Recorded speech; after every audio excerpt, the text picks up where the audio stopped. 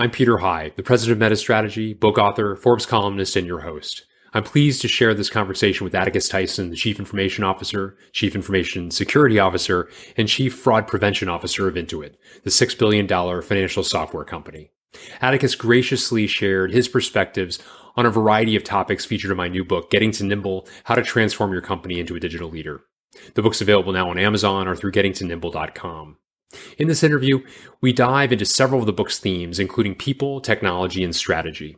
Atticus discusses the importance of aligning technology strategy with business strategy and how having a strategic framework facilitates organizational agility. We also discuss how Atticus balances innovation with security in his role as CIO and CISO, how technology creates new opportunities for the business, and a variety of other topics. Stick around after the interview to hear more about the 5 themes of Getting to Nimble, or visit gettingtonimble.com to learn more. Our discussion began with Atticus's perspectives on the characteristics of a nimble organization. You know, what's interesting, and it may be that I have a biased lens, but I think being nimble kind of counterintuitively starts from having a framework. And it appears a little rigid, but I think, at Intuit right now, we're kind of adopting our own version of OKRs. We're calling them outcome metrics and input goals. And we, as a company, since Sasan took over, he's instituted this meeting where once a month, all VPs and above in the company globally, we get together on a video call. And we really go through outcome metric input goal by input goal. And we have aligned them to big bets for the company. And we basically scan down. Everybody's expected before that meeting to put in an update for how they're doing. Red, yellow, green, some color, etc. And anything that's yellow or red, we talk about. And we say, what help do you need? And maybe it's not the right thing to go anymore. And I think the reason I think having a framework like OKRs or whatever you want to have is the biggest force against being nimble is confusion, because you get different people going in different directions, thinking they're aligned, thinking they're working on the right thing, not from bad intent, but they're just not quite aligned. And seeking alignment is the thing that you need for speed and to be nimble, because the other thing is, if you have a framework, if you have a set of objectives, sometimes we'll talk about an objective that is red. And collectively, we'll get to the point of, you know what, that one really should be red. And we should stop working on that, either because the hypothesis wasn't true or because something else has emerged and is more important. And so we really should say, okay, let that be red. In fact, everybody working on that, put it down and come over here, because we actually really need help, because something's working out well, but we want it to go faster. That can't happen if you don't have a framework. And so it's really important to use that framework, but to not let it be in stone, and to have it be a way to have a dialogue amongst the senior leadership in the company. So I think that's one really important thing. And that kind of spans people and process and strategy. But, I really do think having some kind of visible alignment mechanism, anchored in objectives and progress metrics, if you will, whatever you want to call them. I think that's just super important. I was going to say, I as you say, that cuts across so many different areas in a really productive way that I'm interested in. One of which is actually the importance of strategy. So having at the Sasan level, a strategy at sort of an enterprise level strategy, cascading that into the divisions of the organization, making sure that that's filtering obviously to the actions, the initiatives that different people are pursuing, and that there's that line of sight between, from the work that individuals doing back to the bigger picture, so to say. It also speaks to the need for strong communications, that it's not just the CEO and the chiefs who understand this stuff, but that it filters through the organization so that people, have that framework as a mechanism to understand, I've got a new idea. Well, maybe it doesn't fit, or maybe it does as a result of my understanding of that as well. So maybe I'd be interested if you could peel back the onion a little bit on the strategy side of things. How is strategic planning, from your perspective, if it has at all, how has it changed across your time as an executive, given some of the differences in the way the business is done today, different than from the past? Well, I don't know if necessarily, this may talk a little bit about how it's changed. I can talk about how we have done it for a little while. That's great. That's great. Exactly. And I think it works well, but which is we have an annual retreat of the SVPs and above, probably about 20 people. Okay, yeah. 20 to 25 people. It used to be smaller. This year it was about 20. It used to be like a dozen, but as we've gotten bigger, they've got more SVPs.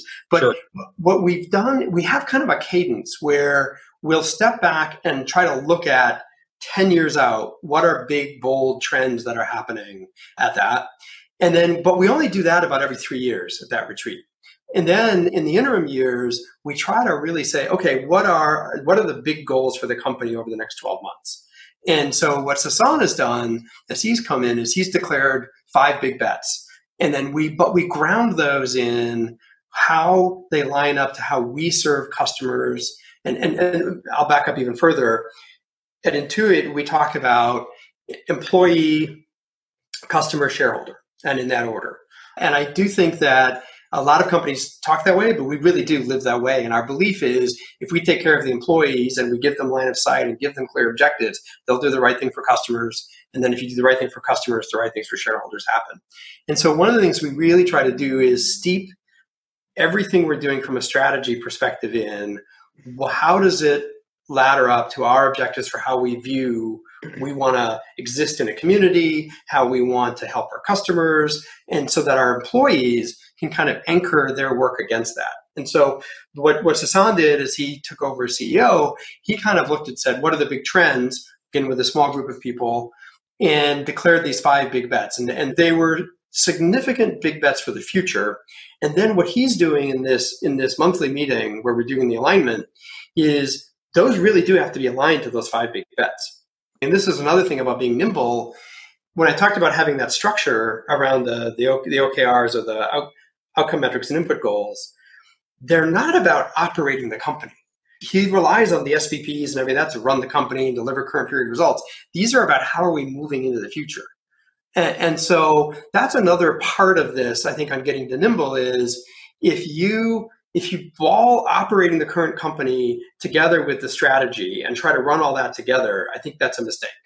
And so I think you've got to empower your executives and your teams to run good strategy, to run day to day, but then use these kinds of OKR things to align the big work for the future. Because I think one of the things, and this is an art, not a science, I think when you're trying to put a goal cascading mechanism in place, you can try to get every person's individual objectives all lined up to that. And that just creates the opposite. It creates a logjam. What you really want to do is at what level, you figure out what's the right level to kind of have that alignment stop and to kind of be at a strategic enough level that we're aligned, but not so detailed that it just creates paralysis for everybody trying to overline. And so strategy kind of informs the biggest company-wide objectives you're going to want senior leadership aligned to. And I think it's a little bit separate from day-to-day operating the company. But, they can't be so disjointed that you're operating off in one direction and your strategy is this way. Yeah, that makes sense. I like the way in which you framed that. And essentially, that gets translated in some ways through to, how each different part of the organization is going to enact the big 5, presumably, right? Because they'll have different ways, different levers they're pulling based upon the disciplines that that mark their part of the organization. Yeah, exactly. Makes sense. Well, why don't, if you don't mind, I would love to get your thoughts about security, a topic that you're immersed in now and have been for some months, and were obviously very much involved in before taking on the current role as CISO. Talk to me a bit about, how you've oriented yourself and your team, to make sure that you are, again, I don't want to overuse the term, but that you are nimble when it comes to addressing threats proactively, like both playing offense and defense, how you think about organizing, the enterprise as a whole towards security and so forth. Yeah, a couple things. And now that I've been in a couple months, I'm a complete expert. So, So this is the right answer. Exactly. So take this for what it's worth. I'm still learning a lot. But what I'm finding is, we're already starting to make some changes. What I think we're finding is, as we find pockets of information that we have about adversaries, about bad action that are happening, we're trying to bring that data into view better in a way that can be shared by other teams. Because what we're finding is we've had instances where one team knew about a group of bad actors that were testing their exploits against us. And had we shared that knowledge across, when those same bad actors were ready to do a bigger exploit, we would have been better prepared to defend. And that's not to say we didn't get infiltrated or anything else. It's just we would have had a much better time defending against them. And so what we're trying to do now, and I think this leads to being nimble, is we're creating a platform whereby all of these signals can be made available to all of the teams. And we're also trying to bring fraud prevention and cybersecurity together, because there's more commonality than difference that I've found. Because in a way, a bad actor is a bad actor. And they might be using cybersecurity breaches to really perpetrate fraud. And at the end of the day, they're all either after money or fame or something else, but they're doing different techniques. And fraud and cyber are very related. And one of the things we've had as a company is those have been pretty separate. And so as I'm bringing them together, people are beginning to realize they are tracking similar signals.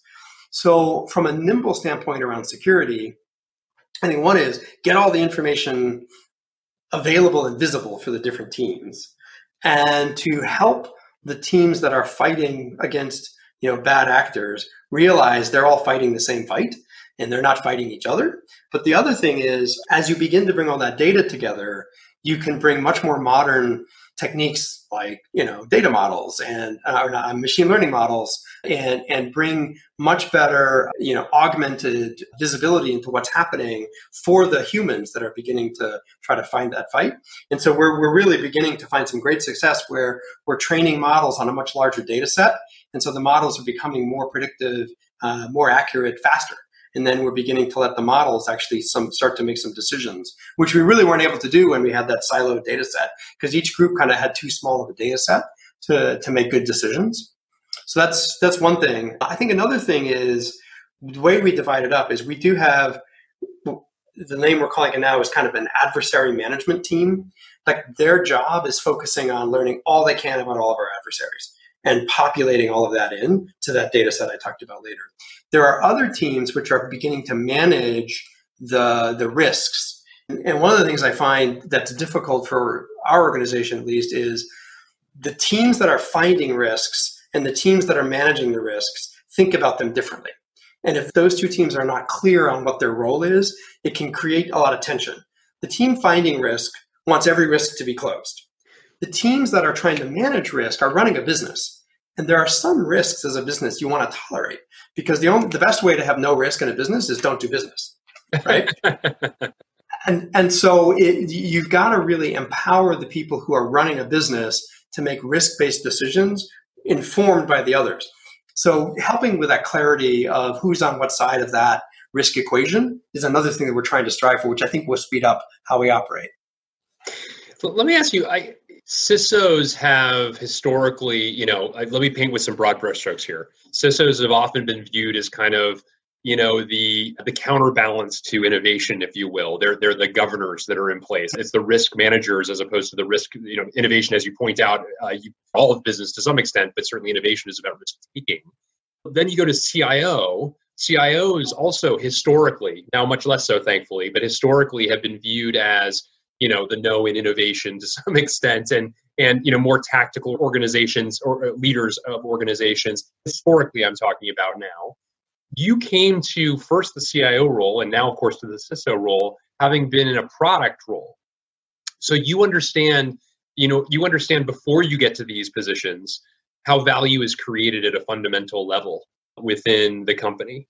And I know, of course, from our past conversations that colored the way in which you viewed the role of CIO and the role of IT. And actually, also as you and I have talked about, I've been able to, as a modest person that you are, I've been able to brag for you in mentioning to others that I think you're one of the early people to really draw insights. Others are now following in your wake in terms of developing this product orientation with regard to the IT department. Now going into an even more historically tactical organization within the company, I wonder, is there a similar kind of filter you're bringing to that?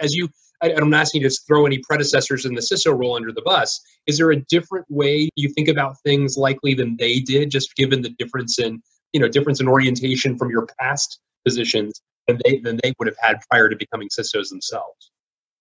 Yeah, I mean, it's possible because I do think there's actually a lot of commonality and a few differences. I think Yeah. a lot of the commonality in IT, CIO, and security, CISO, is they are really enabling functions, and they're really there to enable a business to operate. They're there to advantage a business. They're not there to do the business. They're there to advantage a business.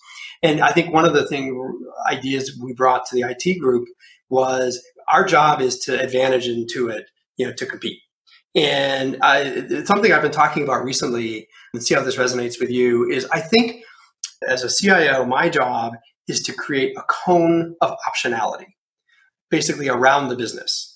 And what I want to do is create enough variability in the technology that I've given the business that if they decide to move left or right, or they move a little faster, that the tech is ready to do what they want. And I've succeeded if I don't limit them from making a decision that is kind of a logical, but maybe a bit of a leap from where they are. And that's that cone of optionality. If the business makes a complete left turn and I wasn't ready for that, I think that's okay. Because that would have meant I would have wasted a lot of resources, because I would have had to have widened out that cone of optionality way so far, because it's expensive to have a cone of optionality.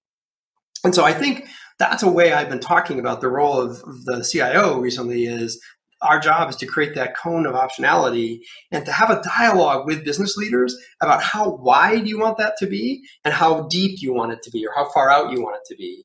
And so then you kind of know the playing field of where the business can move around and where you're investing to make that happen. Because one of the things that happens in IT organizations is they get disappointed when the business changes their mind. Like, we've been investing in this thing in this way, and then the business changes, and then we get frustrated with them. What we have to realize is that's the way business works. Is they're out there chasing things, and so if we've agreed on, look, this is our area of optionality, and if they're making decisions in there, great, we're happy, we've done our job. We don't need to be involved in those little changes. But if we need to significantly move that cone of optionality, that's then a deeper dialogue, which requires some investment. I think a similar thing exists on the security side. We need to create a cone of security. And we need to create optionality there, and a cone of risk maybe is a better way to think about it. I may be overstretching the analogy, but it's a cone of risk and risk tolerance. And what we need to be able to do is, again, inform the business of, this is the risk we're taking as a business, and do we want to take that much risk, and what are those risks, and how do we have a thoughtful dialogue about that? And if we invested money, this is how the risk would shift and move. And if we don't invest money, this is where the risk is. And are we okay with that? Instead of trying to say, well, look, you just have to invest in security because, otherwise you're going to get breached, or, you're going to go to jail as an executive. And those kinds of scare discussions just aren't helpful, because they're not really rooted in being able to make some decisions. And I think both roles, CISO and CIO, are really about having a thoughtful dialogue with the business about optionality and about where to invest. Yeah, I really like that. Thank you. Yeah, it's a great overview. One of the things that, obviously the last one there is like security and business continuity and disaster recovery. The ones above it, maybe not systems availability quite so much, but all the other ones I see as having profound impacts on security. Having well-articulated enterprise architecture means that you kind of understand what is where and why, and how it's changing as you're bringing new ideas or new products. Certainly the way in which you leverage the cloud and who you choose to do it with will also have some implications as to how much risk you're taking on. Developing microservices and using containers as a means of having a more flexible infrastructure, but also containing issues to some extent. I'm oversimplifying, you'll forgive me, on topics that you can probably go a lot deeper on than I can. And then finally, the retirement of the old. There are a lot of organizations that are very good at bringing in the new and not so good about rendering the redundant, retired.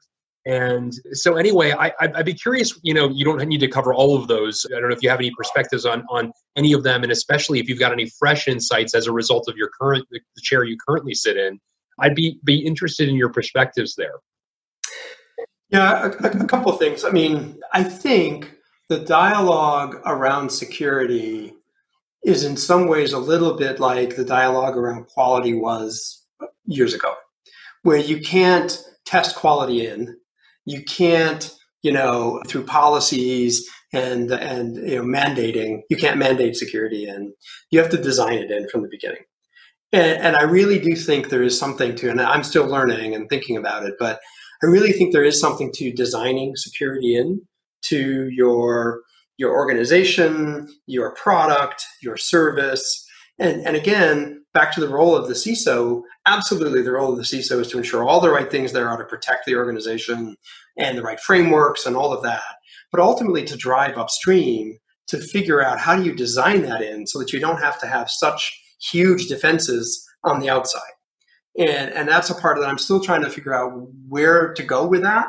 But I do think it does start with architecture. It does start with even how you organize, because where do you have security people? Do you have security people, or is everybody a security person? And there's the whole thing of, well, if it's security is everybody's job, then it's nobody's job. And there's all those yins and yangs, and they're all true. But you got to figure out for each organization, how do you drive that further back up so that it is really by design? Everybody is thinking that through. And you can imagine the enterprise architecture side of it is interesting too, because there's a concept that I'm still learning about of the observer and the observed. I don't know if you've heard this paradigm, but is the observed is kind of your product and your service and everything else. And then there's a set of observer technology, which is looking at how that's operating and is trying to say, are there anomalies happening? Are there attacks happening? And you want to make sure your observer can't get compromised. And so you want to think about that differently. And there are some, again, design decisions of, do you think back to the cloud point, do you think of having your observer technology in a whole different public cloud than your observed technology? And so again, that's all early design kind of thinking. And I think modern companies are going to have to start thinking about this and have to be investing in, okay, I'm going to build my product, but now how do I make sure it's really secure? How do I want to think about that? And it's not through just pen testing. Yeah, that's very well said. I wonder also, may I assume that you've gotten involved in DevSecOps, introduced that into the organization? Can you maybe just talk a little bit about, in layman's terms, the way in which you've thought about the kind of implementation of that and how it has evolved since its introduction? Yeah, I can talk mostly from just beginning to understand how we're doing it at Intuit. It's been something that I'm not as deeply involved in yet, but I think as a company, we're somewhat evolved, where we're building a secure software development lifecycle where, as a developer checks code in addition to obviously all of the quality checks that would get run, there's a whole bunch of security checks. And we're really now trying to get to the point where from when you check code in to when it can be published out, that's a shorter road as possible, but that it really does go through a set of quality and security checks. And that those are both static and dynamic and everything else you would want. And so that whole pipeline is really just, it's one continuum. It's not that security is out on the side.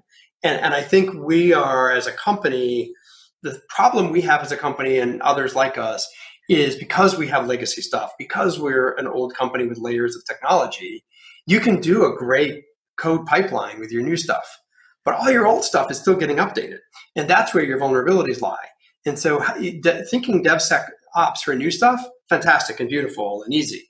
But how do you think about the older stuff and bring that in? So that's one of the things we've been trying to focus on is how do we bring some of the goodness of some of our pipeline tools back to some of our older technologies? And we're just beginning to think about it. But I do think it's something that we're trying not to reserve it just for the new stuff. Yeah, got it.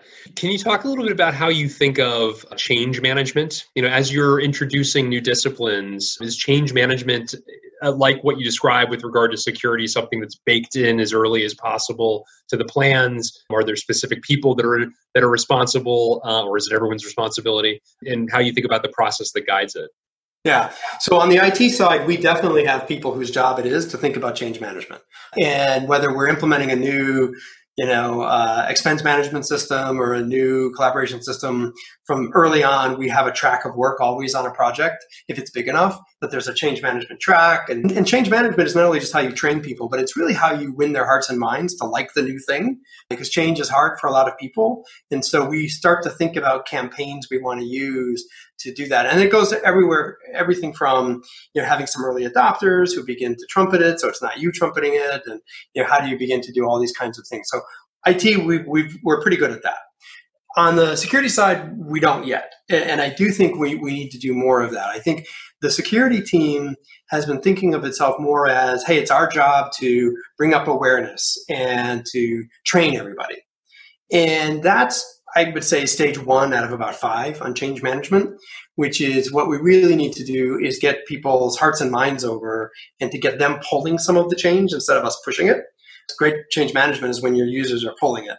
And so we are not there yet, but we have to be. I think there's a lot of similarities between CIO and CISO. And I do think the CISO teams are, they're not resisting it, but I think, and again, I have this unique vantage point, which I got to go product, CIO, CISO. So I kind of get to see how that they're all more alike than they think they are. But is just the CISO organizations, I think, can learn a lot from IT organizations. But they're also a little bit hesitant because they view themselves, I was going to say this earlier, they really view themselves as the protectors, and they protect people from doing stupid things. And I think if that's your mindset where you're trying to protect the organization from itself, I think that's a really difficult spot to be in, because it puts a big weight on your shoulder as the cybersecurity team that you've got to really be that last bastion of defense. And some of that has to be true. And this is where I'm new enough in the role. I'm probably overstating it, and I'm probably underestimating the nuances. But I think that is a problematic way to think about it. I think a much better way to think about it is we're here in it together. Let's characterize and describe the risk, and then have a thoughtful dialogue on risk that we're taking on jointly. More of that kind of dialogue. And I don't find that dialogue in security organizations very much. They're much more about, we need to protect, we need to close off, we need to do this. They're coming from a place of no. And I found in the IT organization when I started, that's kind of where it was as well. And it's not out of bad intent, but it is about, wow, if I don't say no, such a bad thing is going to happen. And so I have to. And I don't like being the no sayer, but I have to. And so we need to kind of get them seeing a different way that they can actually still protect the organization. Mm-hmm.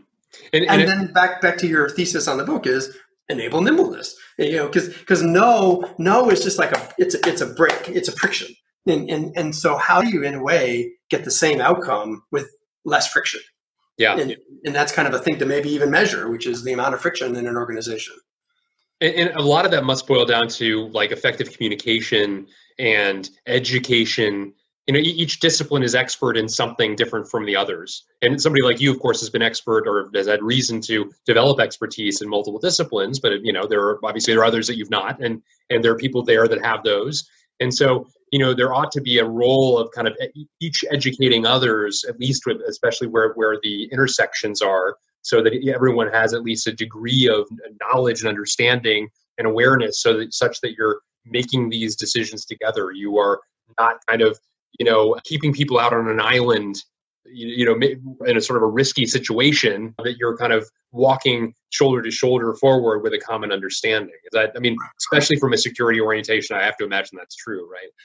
I totally agree, but I also think that feels very scary to security professionals. Because they feel like if they do that, they're going to be back to that observer-observed thing, right? If they get too close to the business, they'll lose their objectiveness, they'll lose their ability to do their job. And that may be true. I don't know that I'm educated enough to definitively say they shouldn't, but I do know there's something there that it's not, the balance isn't right. Makes sense. Do you have any thoughts on, from a knowledge management perspective? It strikes me in this day and age, it's so important that we not reinvent the wheel. And there's so much in any large going concern. There's been a lot of thought put into almost anything, and the ability to go back and understand, like, how high have we gotten in this discipline, such that I can actually climb on top and build from there, as opposed to believing that I'm at ground zero when the company is beyond that. Any thoughts on the way in which knowledge is managed to make sure that people are not sort of, as I say, kind of doing rework when it's not necessary? Yeah, it's very front of mind for me right now because, well, this is maybe an interesting angle. Part of the things to think about is at what level on the hierarchy of going from data to information to insights that you make it broadly available. Because I think one of the things that I found is a lot of teams would love to share their insights. They not necessarily want to share the data naturally.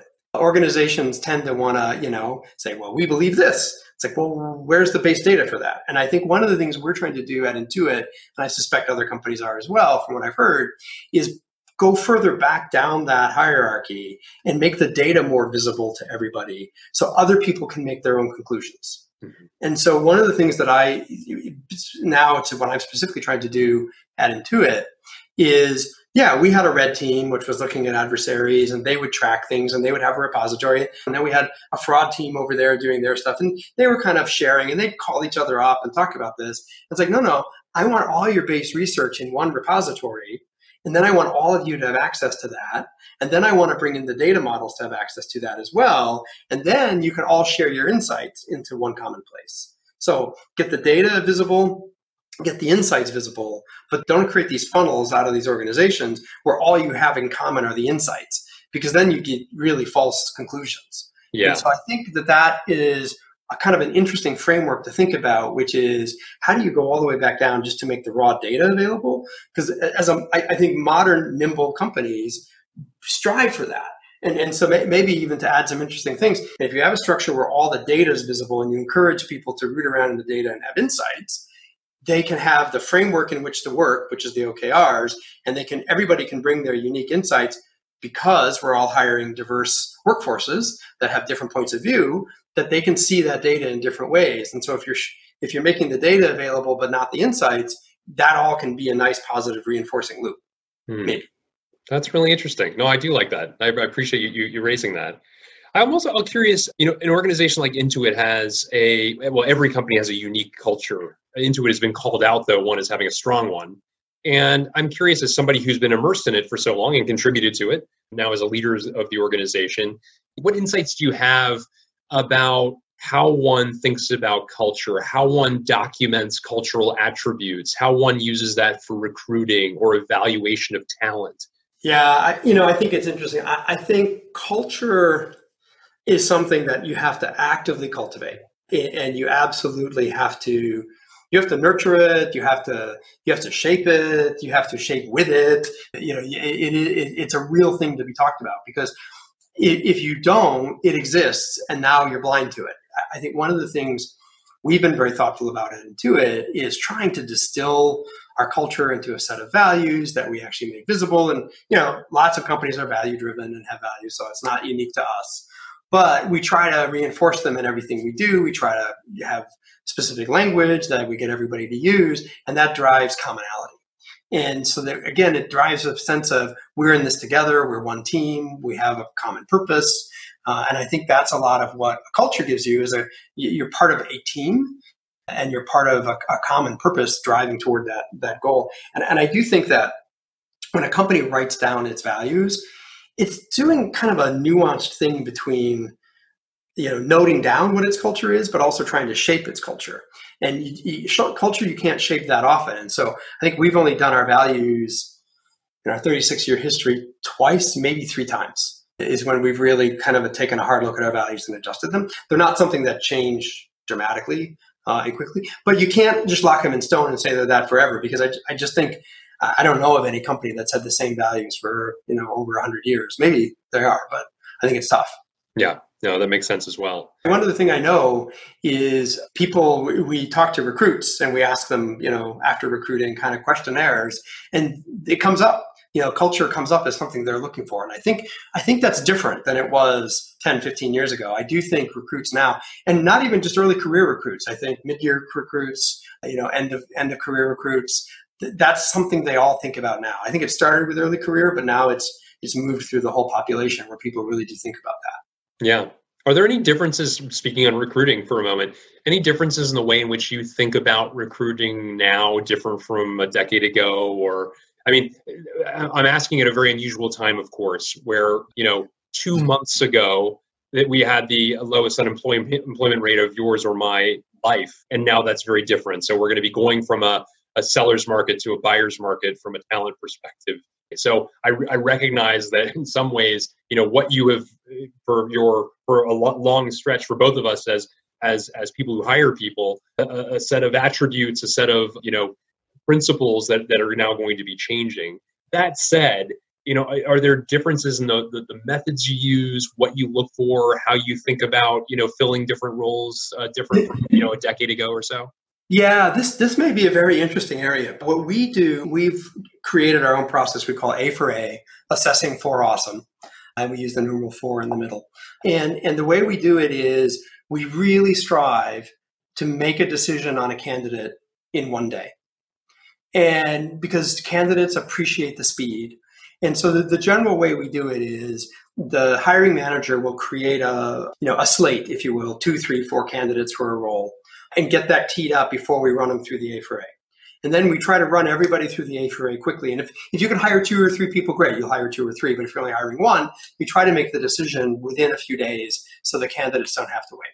And the way we do the A for A is it starts off with a craft demonstration, which a lot of people do, but we do it for everybody. I'm actually hiring a new VP, and I was just telling him yesterday about the craft he's going to have to prepare.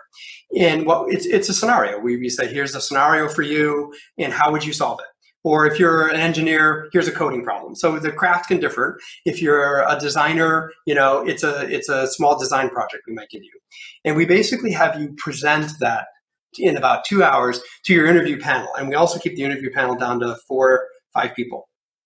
And the interview panel, by the way, is not your hiring manager. It's a group of people.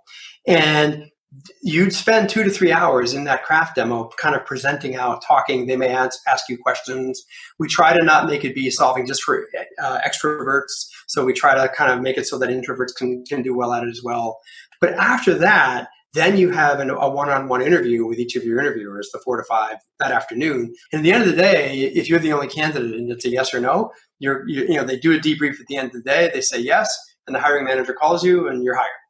And so that, in a way, sets up from the beginning speed, nimble, et cetera. It sets the tone for who we are as a company. And the candidates feel like they appreciate it because we value their time. And we found that having 10-person interview panels, et cetera, it does not increase the outcome. Because we've honed this over time, and we would have studies where we do a 6-month out survey of managers who hired candidates. How did they work out? And then a year out. And we did with A for A and without A for A. With A for A, it's tremendously better than the old way of doing like 10 interviews over 2 weeks and all that. And so what I like about the talent thing is we're looking for people not just who know what we need them to know today, but we're looking for people who think about problems in a certain way. They think broadly, they bring other disciplines in, they're nimble in their thinking, they're broad in their thinking, and they're not just like a specific expert in one craft. Because I think one thing different now about companies from 10 years ago is if you have a bunch of specialists as a company now and you need to change direction, that's really hard. But if you have a bunch of people who are broad thinkers and good problem solvers and work collaboratively, then you can go wherever you want. And so I think that's one of the things that, and that's not unique to Intuit. A lot of people are talking about trying to hire this way, but I think our A for A process really does kind of look for that. I like that. That's really great. Great insights, as always, really great insights across this. So thank you so much. I really appreciate it. This interview featured insights that you'll find in my upcoming book, Getting to Nimble: How to Transform Your Company into a Digital Leader. In an era of unprecedented technology, progress, and disruption, it's imperative that companies transform themselves to keep up with their digitally native competitors. In Getting to Nimble, I explore how companies, including Capital One, FedEx, CarMax, Domino's Pizza, The Washington Post, Walmart, and others, have modernized their practices related to people, processes, technology, ecosystems, and strategy. And I provide a framework for companies looking to do the same. To learn more, visit gettingtonimble.com.